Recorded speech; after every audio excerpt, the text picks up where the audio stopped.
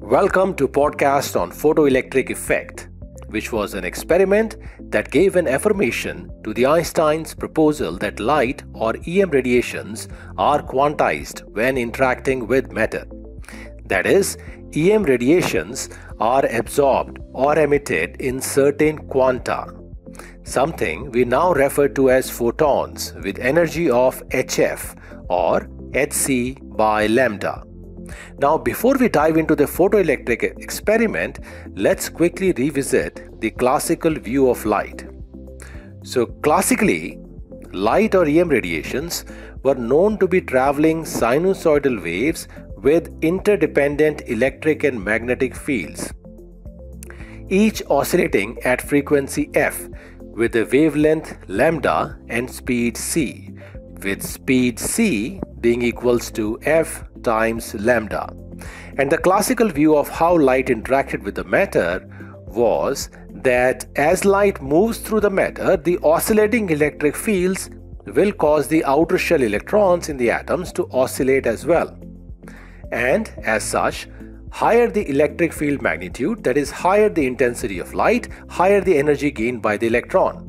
And so, if the intensity or the electric field magnitude was large enough, it should be able to pull the electron out of the atom. Now, as we will discuss shortly, this classical view got contradicted in the photoelectric experiment, and the contradictory results could only be explained through the existence of photons.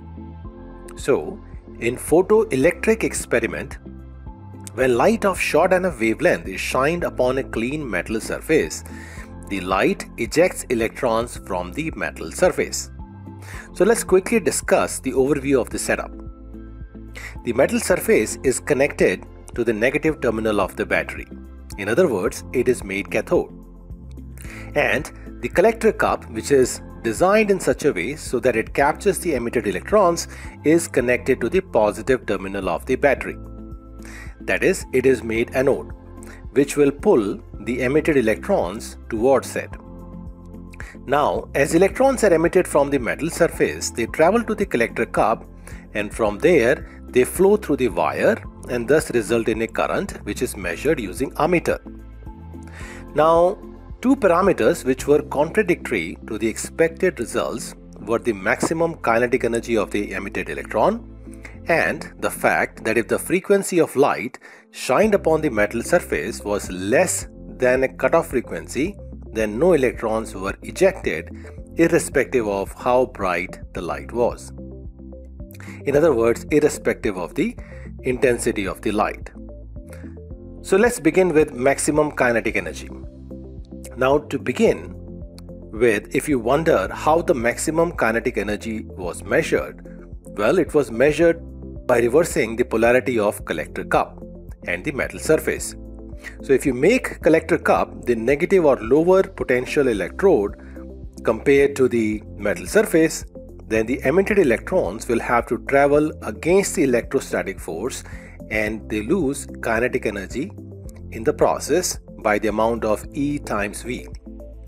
E being the elementary charge of the electron and V being the potential difference between the collector cup and the metal surface. Now, as you might be able to guess, if you increase the potential difference V such that the electron with the maximum kinetic energy just loses all its kinetic energy just before reaching the collector cup, then essentially no electron will be able to reach the collector cup and thus there will be no current. So in such a scenario, Kmax is equals to E times the stopping potential V stop. Okay, now what observation about Kmax faltered the classical view? Well, it was found that for the incident light of frequency f or wavelength lambda, if you increase the intensity of light, then as per the classical view, the electric field of the incident light would increase, and as such, it should increase the amount of energy it imparts to the electron, which should reflect in the increased kinetic energy value of the ejected electrons. In other words, Kmax should increase with the intensity of the incident light. But experimentally, it was found that there was no increase in the maximum kinetic energy of the ejected electrons. which would make sense if we subscribe to the quantum view of the light, wherein the light is absorbed in quantas called photon with energy hf. In other words, the energy absorbed by the electron inside the atom of the metal surface can only equal the energy of a photon, which is dependent only on the frequency f. Once again, energy of photon was equals to h times the frequency f. Now, part of this energy of the photon is consumed in overcoming the potential energy of the nucleus electron system, and the remaining energy gets converted to the kinetic energy of the electron. So if frequency is not changed, then Kmax should not change either. Okay, now let's quickly touch upon the second observation in this experiment that also countered the classical view. So this time, scientists played around with the frequency of light and noticed that if the frequency of light went below a certain value, then no electrons were emitted, irrespective of the intensity of light. This again you can explain from the quantum view of light, but not the classical view, along the same lines that we discussed the observation on Kmax. Okay, so with the quantum view of the light established through the photoelectric experiment, now let's turn our attention to writing an expression for energy balance for the electron that has absorbed a photon. And simply is input energy, which is the energy of the photon, hf or hc by lambda. And this energy should be equal to potential energy that the electron has to overcome to get free, also referred to as the work function, plus the kinetic energy of the freed electron, or Kmax. That is, hc by lambda should be equal to Kmax plus work function. Now, since Kmax is measured by reversing the potential of the metal surface and the collector curve, it is also expressed as E times the stopping potential V stop. So another way for writing the same equation, same energy equation, is hc by lambda is equals to E times V stop plus work function of the metal surface. And we can further rewrite this as hf is equals to EV stop plus work function, with c by lambda replaced by frequency f of the incident radiation. So if you were to plot V stop versus the frequency of the incident light, you will get a straight line with a positive slope of h by e.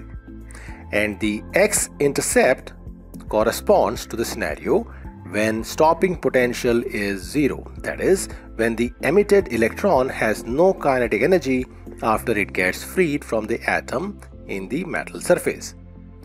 That is, in this case, energy of photon hf would simply be equals to work function of the metal surface. Now note that the slope of this plot is always h by e, irrespective of the work function of the metal surface.